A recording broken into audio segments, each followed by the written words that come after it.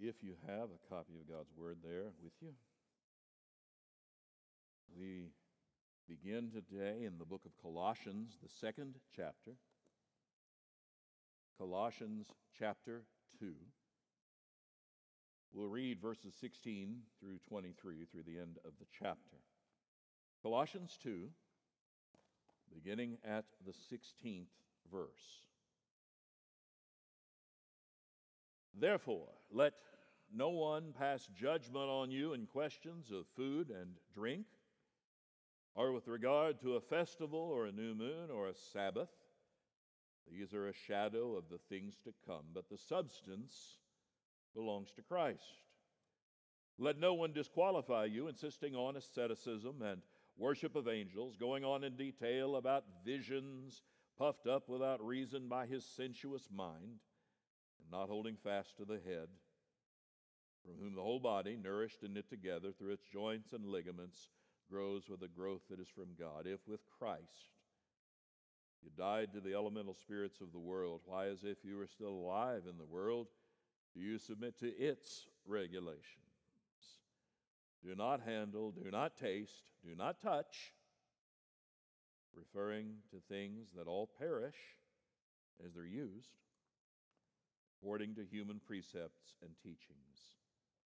These have indeed an appearance of wisdom in promoting self-made religion and asceticism and severity to the body.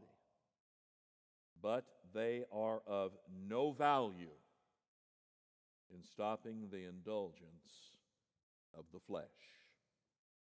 This is the word of our God. Let's pray. Father, our need is immense. Grant to us,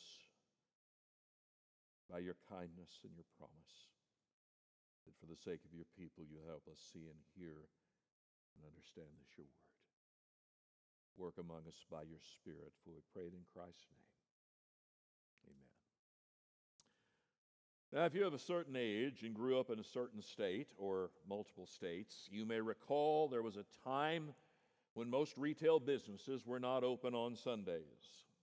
The few that were, if they sold beverage alcohol, couldn't sell it on Sunday, or they could, but there was a limit as to what they could sell. These laws regulated the hours and what could be sold, and they were called blue laws. Now, did you ever wonder, if you heard that term blue law, where that came from? I have done the research for you, those like me who have no idea where that came from. Those who do know this, you have far too much time on your hands if you're actually aware of that. Blue law in United States history is a law forbidding certain secular activities on Sunday. The name derives from Samuel A. Peters' General History of Connecticut, 1781, which purported to list the stiff Sabbath regulations at New Haven, Connecticut. The work was printed on blue paper. That's how we ended up with the term blue laws. In 1781, somebody printed this thing on blue paper, and thus they became known as blue laws. This was an attempt to codify and apply a version of Christianized Sabbath regulations to the culture. Even without those laws, there have been and still are believers who will confess today that this day that we are gathered is actually Christian Sabbath. Even as a believer, both young and then older, I wasn't sure what to think of Sundays and what was allowed and what wasn't. Now, I grew up on a small farm, and cattle got fed, right? That went under mercy, right? Acts of mercy. And we'd go to church. And we usually went morning and evening. We didn't do much else on Sundays. There was a time, I recall, when we got behind in the hay season. And if you get behind in the hay season, catching up can be difficult. If you've had rain at the wrong time, you don't want to get the hay on the ground if the chance of rain, because it tends to dirty up the hay and the cattle don't like to eat it. And there's no point in doing this if the cattle won't eat it. I remember one particular Sunday, my extended family, now you understand, this wasn't just me and my immediate family. This included uncles, grandparents, great uncles, etc. Some summers we would put up as many as 20,000 bales of hay between 3 or 4 different farms. So we worked one Sunday, trying to catch up. And lo and behold, one of the tractors quit working. And I still recall to this day my grandfather sitting in the shade by the pickup, taking a sip of water and saying, just isn't a good idea, work on Sunday. Now, I tended to agree with him, but I'm not sure there was anything sanctified about the agreement. I was tired of hay season, usually about 2 hours in,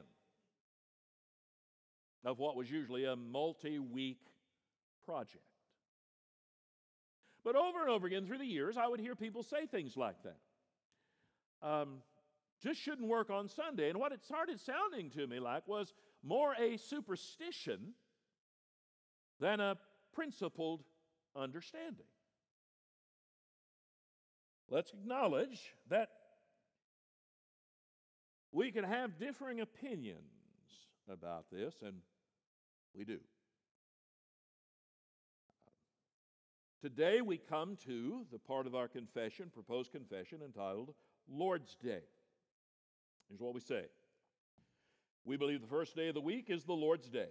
It is a Christian institution for regular observance. It commemorates the resurrection of Christ from the dead and points to the rest that awaits the people of God. It should include exercises of worship and spiritual devotion, both public and private. Activities on the Lord's Day should be commensurate with the Christian's conscience under the lordship of Jesus Christ. Now, please note, this is different than what shows up in some Baptist confessions, including the New Hampshire, upon which we base our confession. We did make an adjustment there because it had an article, Christian Sabbath. And if you start studying the Sabbath, what you discover is there's a lot about it in the Old Testament and considerable about it in the New. One brother put it this way: the longest of all the 10 commandments, and if you look at the 10 commandments in Exodus 20, the lengthiest one there is the 4th commandment regarding Sabbath. The one that is the longest seems to also be the most controversial. Was it intended uniquely for Israel? If it carries over to Christians, can seventh-day rest be transferred to Sunday, first-day observance? Remember, Sabbath began sundown on Friday and concluded at sundown on Saturday. If not, how do we justify worshiping on the Sabbath when the original commandment said nothing about worship? And worship is hardly rest.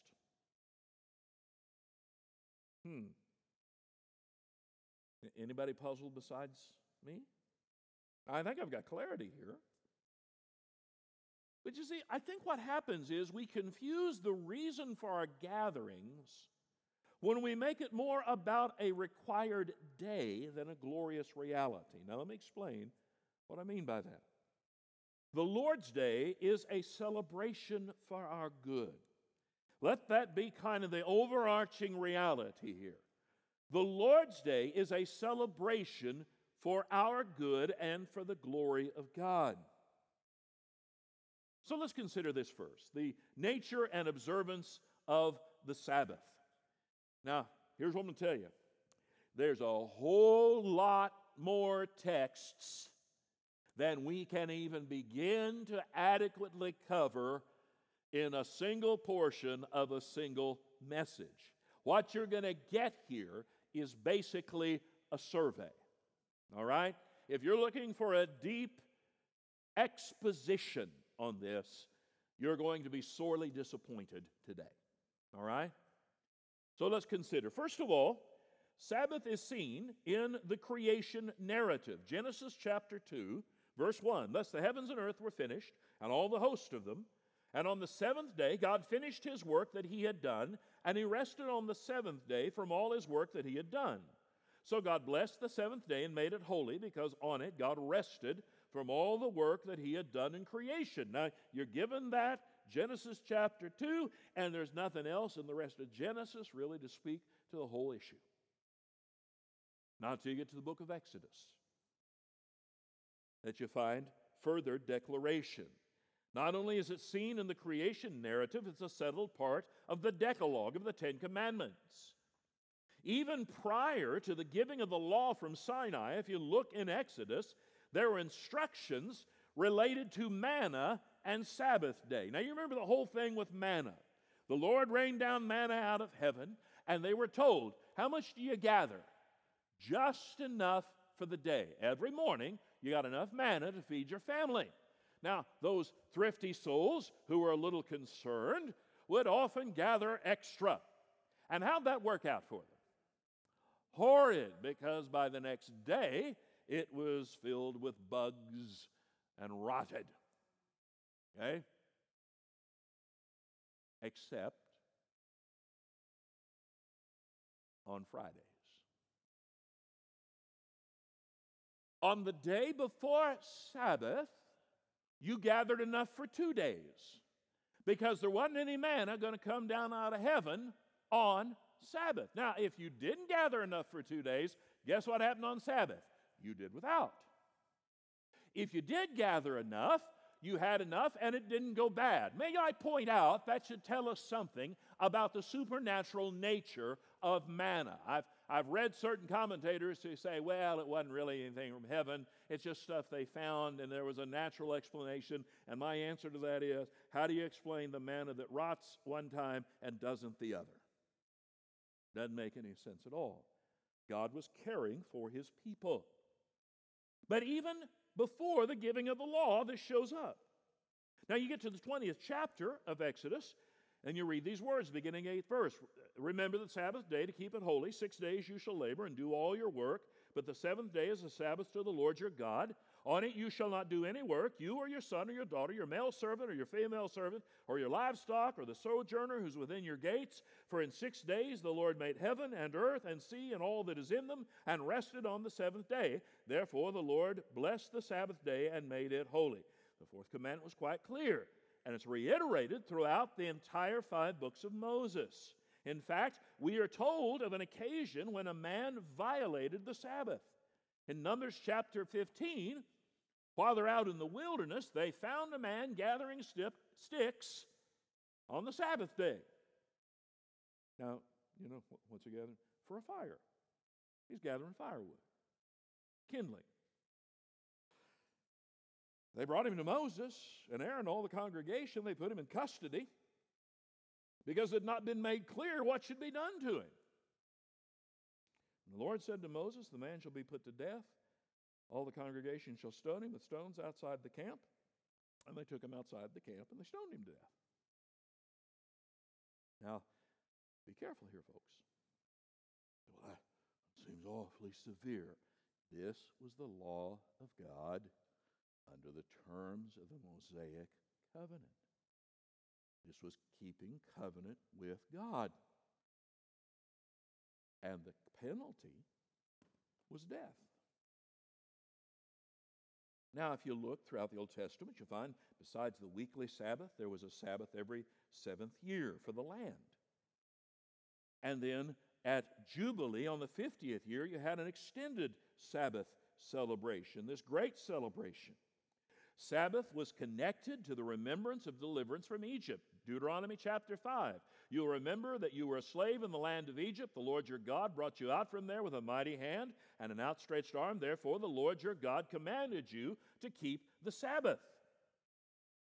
And as Israel matures, as they go through the era of the judges and the kings and then the divided kingdom, one of the judgments brought against Israel was because of the way they observed Sabbath or the fact that they didn't observe Sabbath.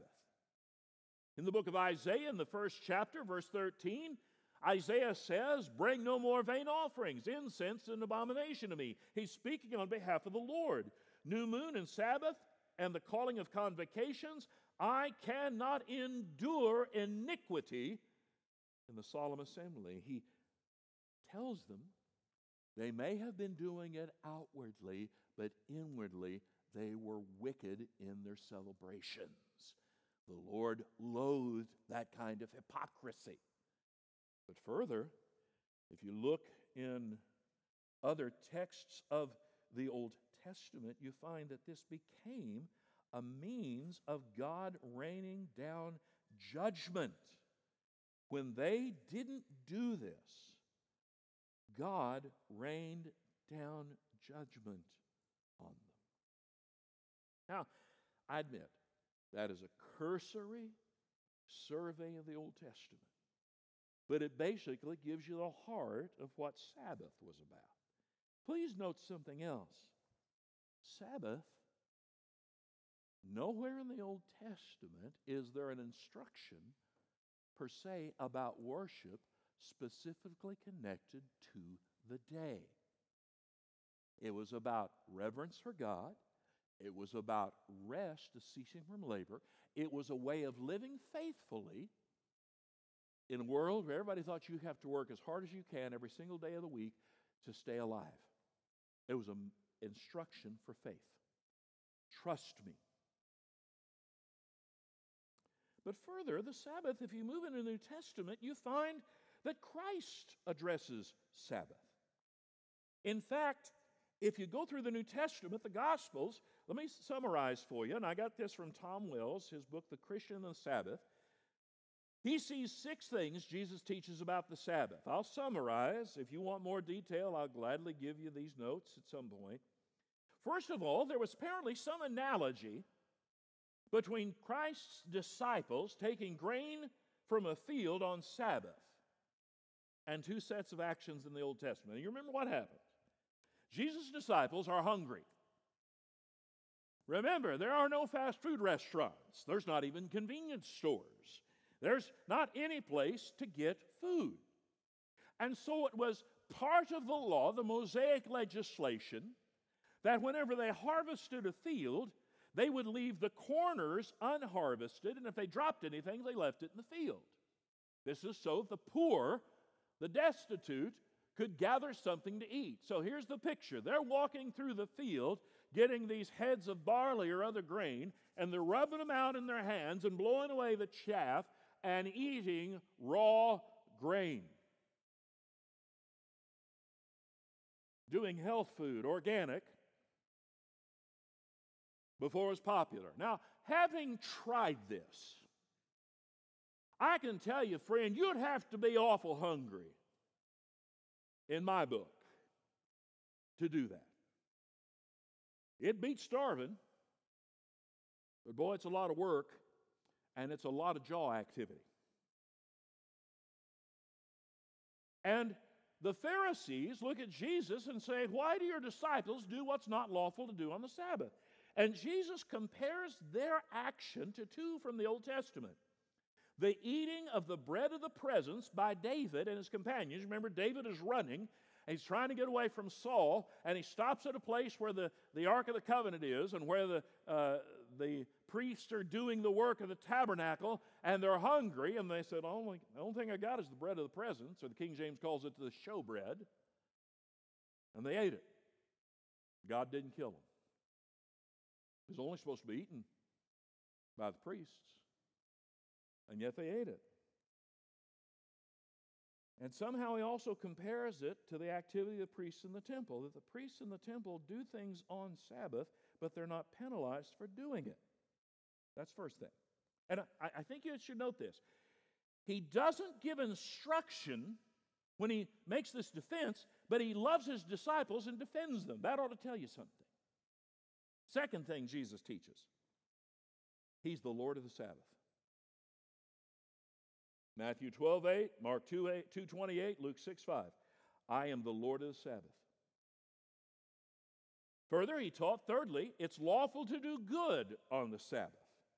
Remember, one of the arguments they made was, how dare you heal on the Sabbath, because healing was seen as doing a work. There are 6 other days to get healed. Why are you bothering to do this on the Sabbath? You're making him break the Sabbath. In fact, what they claimed was, he isn't from God healing the sick because he did it on Sabbath. Fourth, he taught the Sabbath was made for man, not man for the Sabbath. Fifth, he taught the Pharisees thought more of their animals than of human need. Here was his argument. You get an ox out of the ditch, you take care of your livestock on Sabbath, and you think that's okay and it's wrong for me to heal? Seventh, he taught that he, like his Father, were actually actively engaged on the Sabbath. John 5:17 and 18, Jesus answered, "My Father is working until now, and I am working." This was why the Jews were seeking all the more to kill him, because not only was he breaking the Sabbath, but he was even calling God his own Father, making himself equal with God. That goes back to him being Lord of the Sabbath, but he makes a claim here. My Father and I are at work. What day? Sabbath. You see, and I quote here from Tom Wells, all this teaching is as applicable to every day as it is to a Sabbath. It was not Jesus' interest in the Sabbath that produced even this response from him. What do these points have in common? It was his enemy's preoccupation that led him to say these things. It was his enemies being upset and making accusations that he said what he said. Further, it appears the Apostle Paul clearly sees Sabbath as optional in observance. Look with me for a moment. You got your Bibles handy there. I know you do. I can see you're ready. You're just anxious. Romans 14.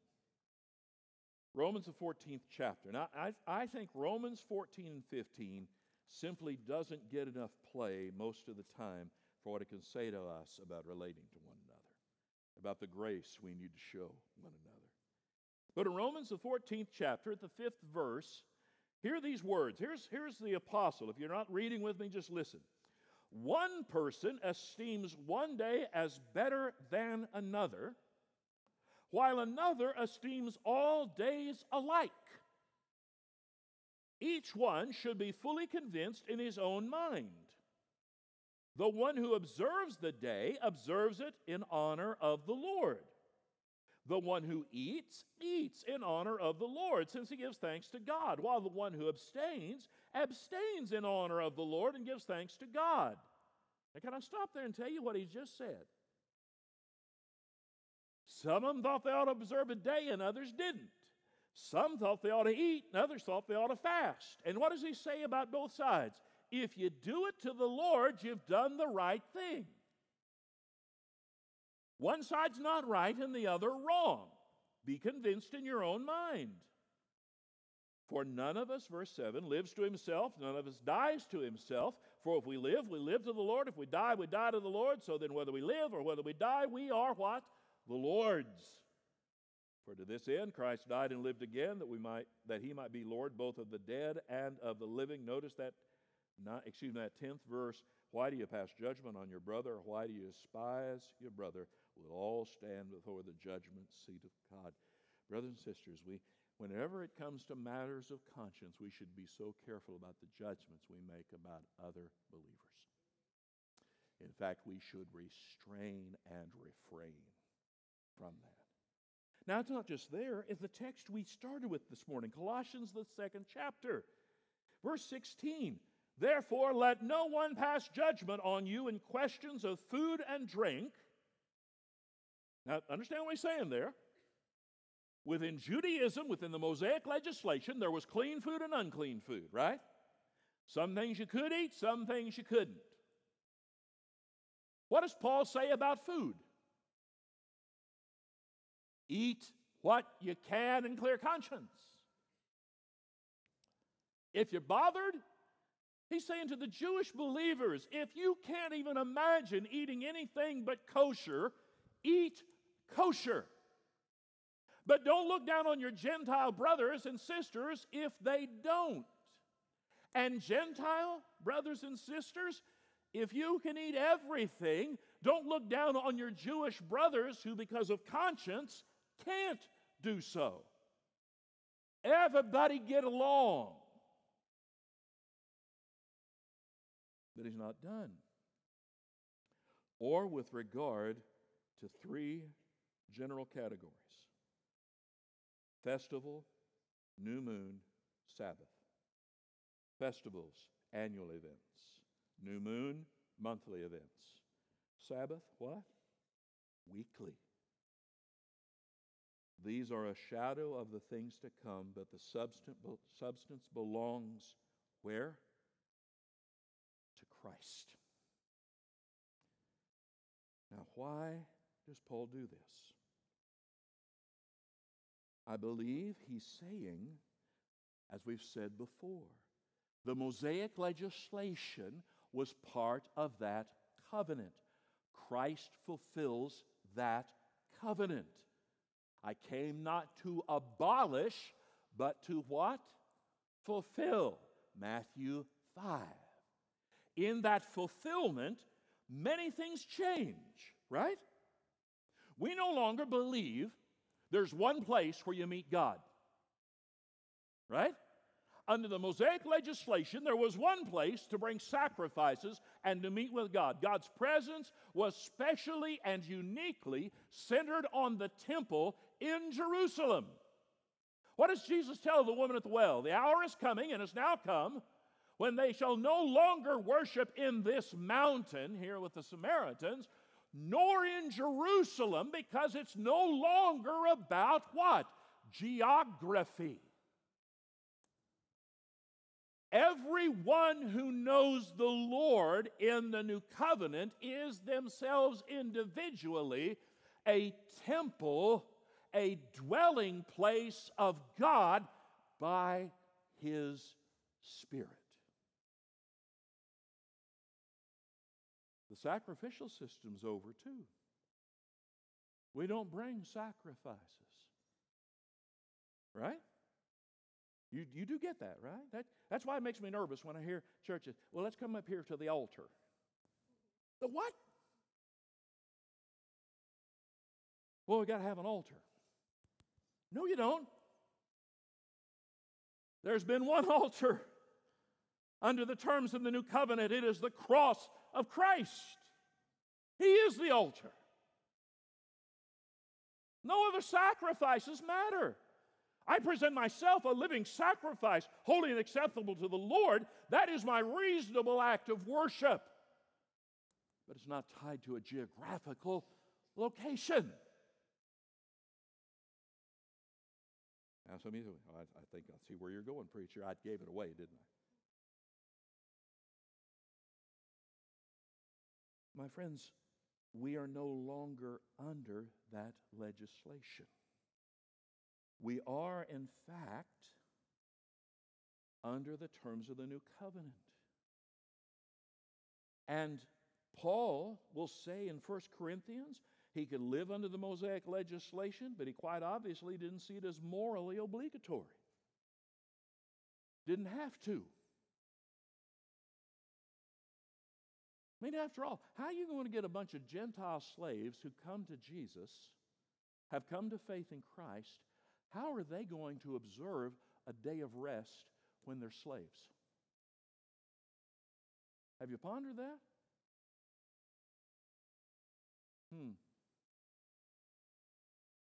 One more and we'll move on. The author of Hebrews in the 4th chapter, and I'm going to have to hurry, but my brothers and sisters, look at that text at some point. He talks about a Sabbath rest for the people of God, and the Sabbath rest for us is not a day. It's a person. Now, I'm not saying that it's a bad idea to have a day off. I'm not saying it's a bad idea to observe one day in 7 to rest.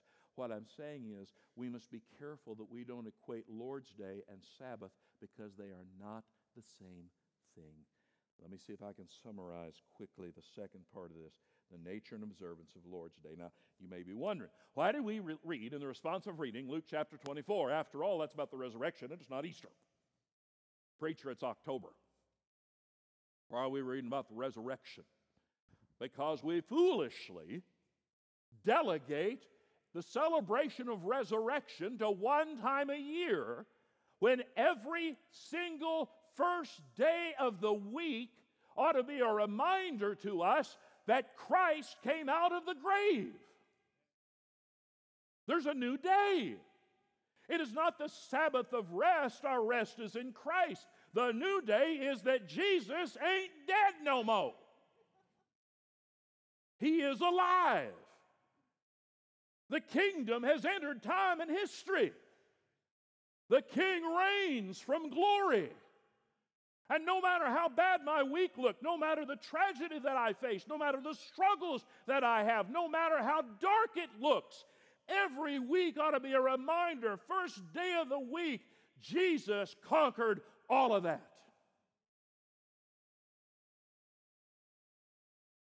Now, if you look at the New Testament, you'll find all four Gospels make a point, first day of the week. The practice of the early church, Acts chapter 20, first day of the week, they're gathered together to break bread. Paul talked with them, intending to depart the next day, and he prolonged his speech until midnight. I expect a little grace here, folks. He started before it got dark, and he didn't quit till midnight. I promise you, you're out of here before midnight. You're welcome. 1 Corinthians 16:2, on the first day of the week, each of you is to put something aside and store it up, as he may prosper, so there be no collecting when I come. First day of the week. Now we know likely this was either very early in the morning they would gather or late in the evening when the work day was done. But they gathered first day of the week. And here's an intriguing statement, my friends. You go all the way to the book of Revelation, first chapter, 10th verse.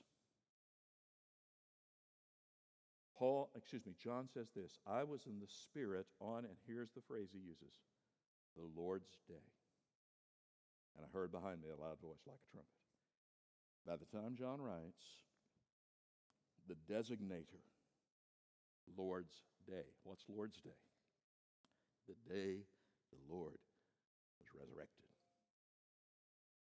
He is giving us this glorious comfort.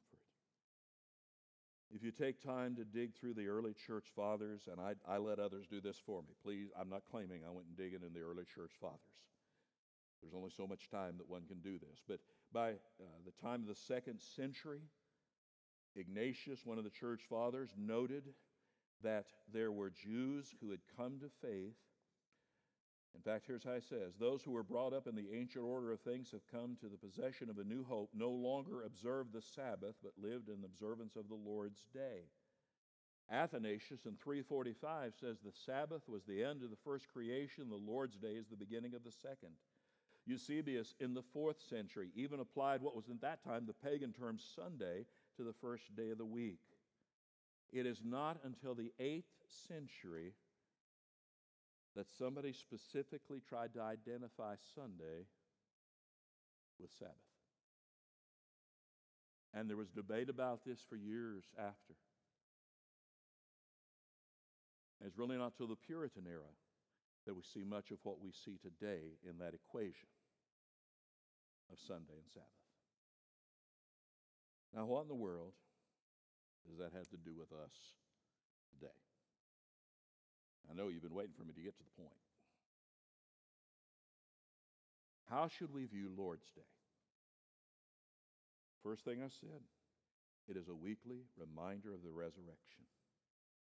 Worldliness, too much connection to this world, too much influence from this world is lessened when we realize the reality of the resurrection. Secondly, it came to be known as the Lord's Day, so we should think of it in those terms. Thirdly, we should remember the early church in Jerusalem appears to have met daily, initially.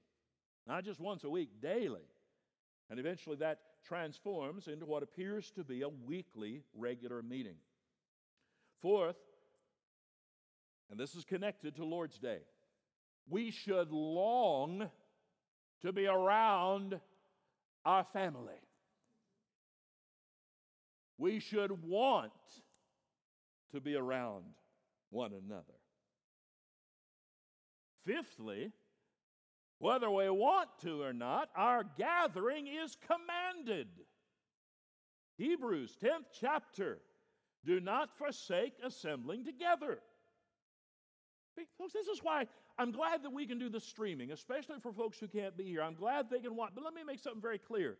Streaming church is not gathering to worship. Streaming is watching. It is spectator by its very nature. If you can be here, be here.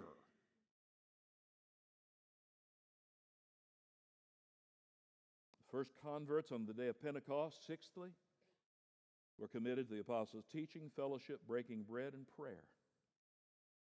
Fellowship. Seventh, as much as possible, when there's an opportunity to gather with the saints, we should do so, especially a given for Lord's Day. Eighth, don't judge one another over how you observe this day in terms of what you allow or you don't. As long as you don't forsake the assembly, you're free. And you're not free to sin. Still remember in college, had some friends, they got real big on Sunday being celebrated almost like Sabbath, and they said, TV's out, no football. Okay. So what are you going to do this afternoon? We're going to go to the student union and play snooker. So you playing a billiard game isn't a violation of the day. But me watching a football game is?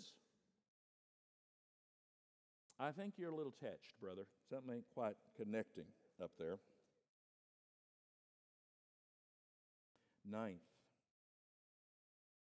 and this is, I hope you feel the weight of this. My friend, if you don't want to be around the Lord's people, what in the world makes you think you'd have any interest in heaven?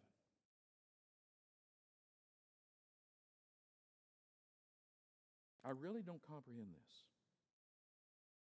And I think I don't because it's incomprehensible.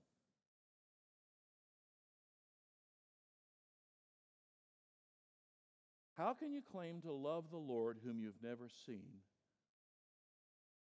and not love your brother whom you have? I think John said that.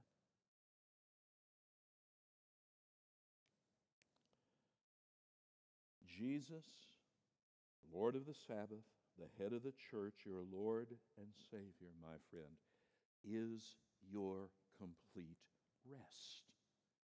When the church gathers, you ought to gather. Every time there's opportunity, unless providentially hindered, you should gather. Now, folks, I know there's such a thing as you can have so many meetings, you just wear people out. We try to be careful about how much we do that because we know the busyness of life. But my friends, here's my question. Why is it that in the schedules so many of you keep, the jettison is the church? Why is that acceptable?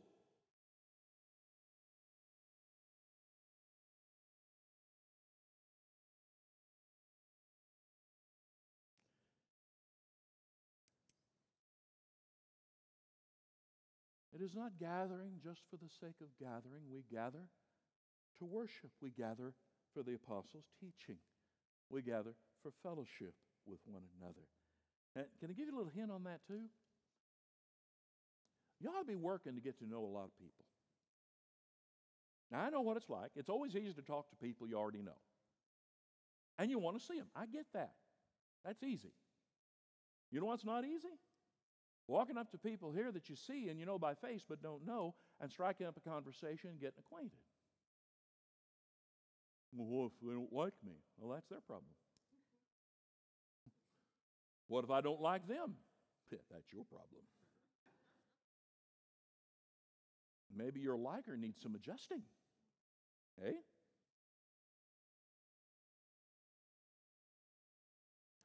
Now, we're about to transition into the Lord's table. And I think it's a great place to transition. First of all, let me do a little housekeeping here. Did everybody get one? If you didn't get one of these, would you raise your hand? We're using the sealed cups. I see some folks around. Look around, fellas. There's some close to you on both sides. Just hold your hand up. Don't be shy. I know it's embarrassing to you, but it's all right. I've been embarrassed so many times standing in front of a church. I don't know what to do with myself. So I want to make sure everybody gets this.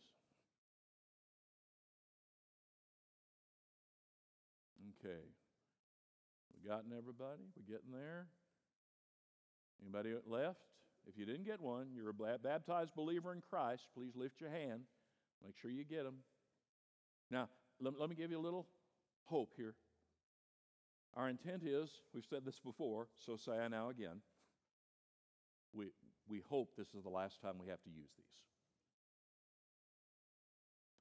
But I prefer doing this to not doing. Okay? Did we get everybody? Anybody been left out? All right. Now, why does this matter? If our rest is found in Christ and Christ alone, He is our Sabbath. He has done for us what we cannot do. He is our salvation. Our only hope is Him. Don't look to me, I look to Him. When we gather as the people of God, why do we gather? Because He's the head and we're the body. He's our Savior. He is our elder brother, and we're all part of the same family. And we gather to eat. But the feeding is a spiritual feeding. You see, when we do this, folks, we testify that we're His. And our commonality is Him. These things do not change. They are what they are. But if we receive them as symbols of who He is, His body for us, His blood for us, we testify of His grace until the end, when we shall gather for the marriage supper of the Lamb. So, my friend, if you're His, this is for you. Christian, examine yourself. Are you in the faith? Do you trust Christ? Is this your hope? Are you, to the best of your knowledge, at peace with those around you? Then this is for you. This does not require your perfection, it requires His, but it does require your sincerity, your honesty. And so now I call upon us together. If you will, the clear wrapper, pull back, and that will allow the wafer to come out. Okay. Remember what our Lord Jesus said. When He took the bread, He blessed it, He gave thanks for it, He gave it to His disciples, and He said, "Take and eat. This is my body."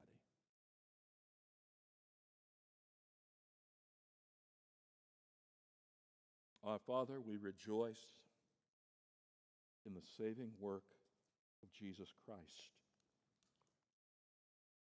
That truly the second person of the Trinity became flesh for us. And by His invasion of time and earth, we are brought to peace with you. And for this, we give thanks in His name. Amen. And then if you'll peel the next layer to the cup. I remind you, He also said in that day, this cup is the what? New covenant in my blood, which is shed for the remission of the sins of many. Christian, we are part of that many. Do this in remembrance of me.